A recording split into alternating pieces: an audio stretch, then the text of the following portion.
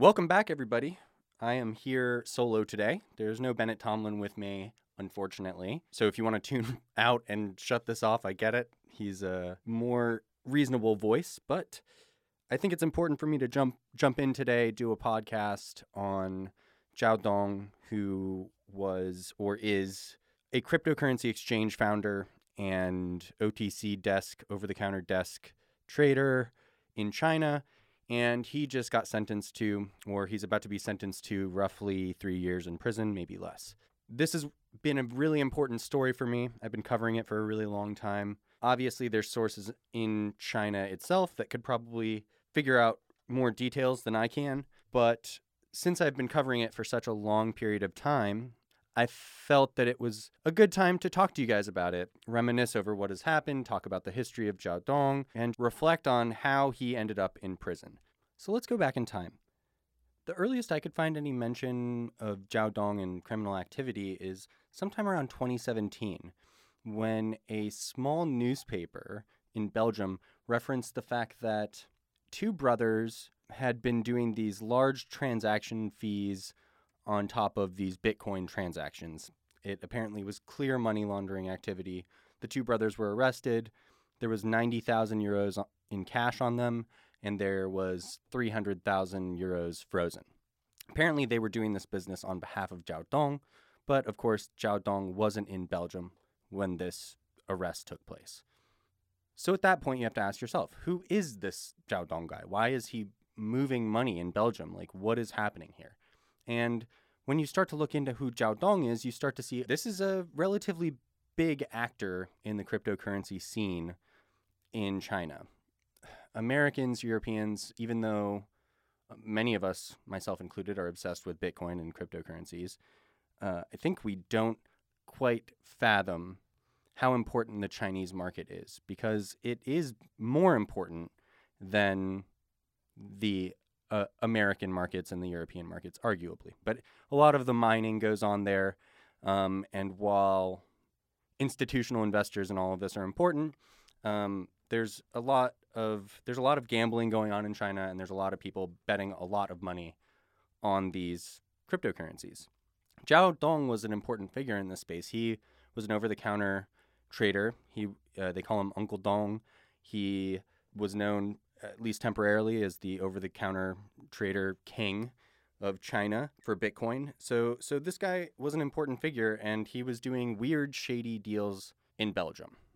Within a year of this association with criminal activity in Belgium, Zhao Dong seems to get in very tight with the Bitfinex executives. There's a picture circulating right now online. If you look it up, I'm sure you'll see it. Giancarlo Devasini, the CFO of Bitfinex and Tether, hanging out with Zhao Dong. Kind of an odd, funny picture, but nonetheless, it proves stature, right? This guy has access to some of the more important executives in the space. And there's reason to believe he had the money, cash flow, power, wealth to back up these flexes that he was making. He was often leaving the country. He was traveling abroad. He was making big deals. And he wasn't getting screwed over. He wasn't screwing other people over. So yeah, there was kind of this energy to it that Zhao was the real deal, that he had sway in China, that he knew industry insiders, that he was in tight with important executives. And I'm sure there was truth to that. But he also was incredibly cocky. If you look through his Twitter timeline, if you look at his Twitter timeline, you just can tell this man believes in the things he's saying, and other people therefore believe him as well. If you've listened to the previous episodes of this podcast, then you've probably heard Bennett and I talk about the issues with Crypto Capital Core and how that affected Tether and Bitfinex. If not, that's something to look into. Crypto Capital Core, the fake money services business in Panama, was handed over $850 million of company and client funds by Bitfinex without a contract. Those funds were frozen by multiple governments. Afterward, Tether and Bitfinex haven't been able to retrieve those funds yet. Once this was announced, and it was announced because they admitted that the Tether token was not 100% backed due to this loan, Zhao Dong became the one in May of 2019 to announce what Bitfinex and Tether called Eunice Said Leo. So this token still exists. You can find it around. It was their token to alleviate their debt. You could become not shareholders, not equity holders really, but this token was sort of designed to represent that kind of, I don't know, the terms of service are muddled. The point being here that Zhao Dong was the one who announced this, aggrandized it, and got other key players involved. So soon after he did that, people like Arthur Hayes and others said that they were into this idea and wanted to help support the community. And they raised the money they needed to raise. I think they were trying to raise $1 billion. They claimed they raised that amount of money within 10 minutes. So their key supporter was Zhao Dong. It emerged around this time that Zhao Dong was a shareholder of some percentage in Bitfinex and Tether, likely the parent company, DigFinex. And so that would be the reason that he would be so apt to save them.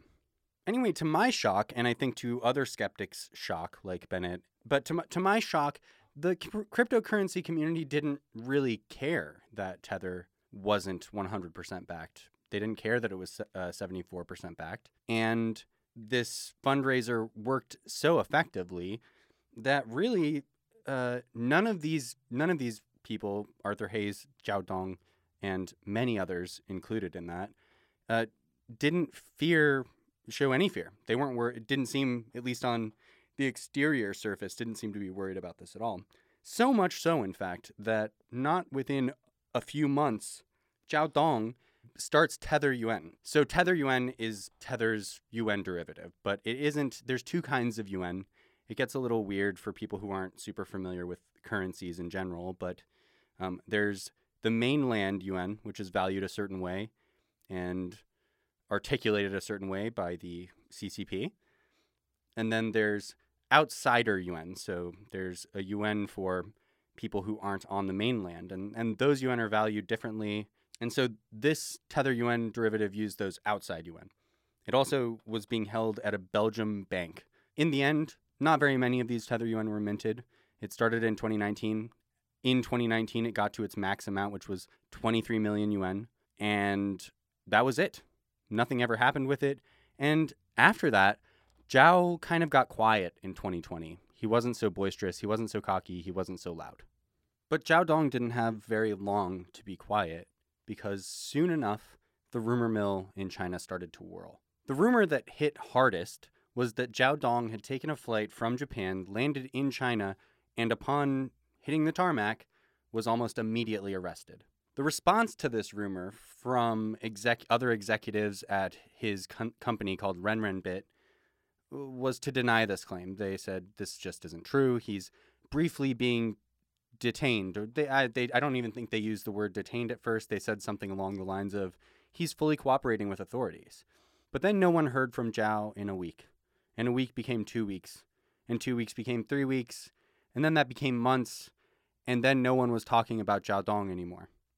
But I still wanted to know. I still wanted to know what was going on, even though seemingly all of his millionaire besties had left him in the dust. They didn't care anymore. They didn't want to talk about him. They didn't want to say anything about him. When I would go into the Renrenbit Telegram, they also were trying not to talk about it in any public fashion. They were saying they were unaffected by anything that was going on with him. They also wouldn't say what was going on with him.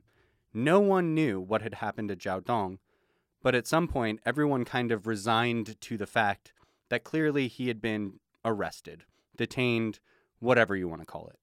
And that finally brings us to where we are today. So after almost a year in prison or in jail without anyone knowing what was going on with Zhao Dong, he was tried with 11 other defendants over a day and was found guilty of essentially money laundering and some other offenses, working with a criminal network.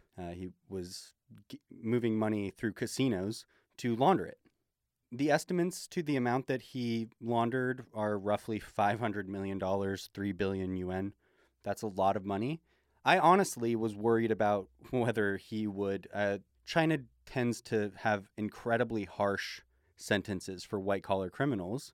So the fact that the likely sentencing for Zhao Dong is going to be 3 years or less in prison is great. I'm glad that that is the outcome. I'm glad that he got caught doing something that he shouldn't have been doing because there are a lot of people involved in cryptocurrency who think you can just do whatever you want. Obviously, China is a lot harsher than America is. So if you're out there, be cautious and be careful if you're involved in cryptocurrency. I think that more or less covers this story, despite the fact that this has taken over four years or so to kind of transpire, and I've been following it for a very long time.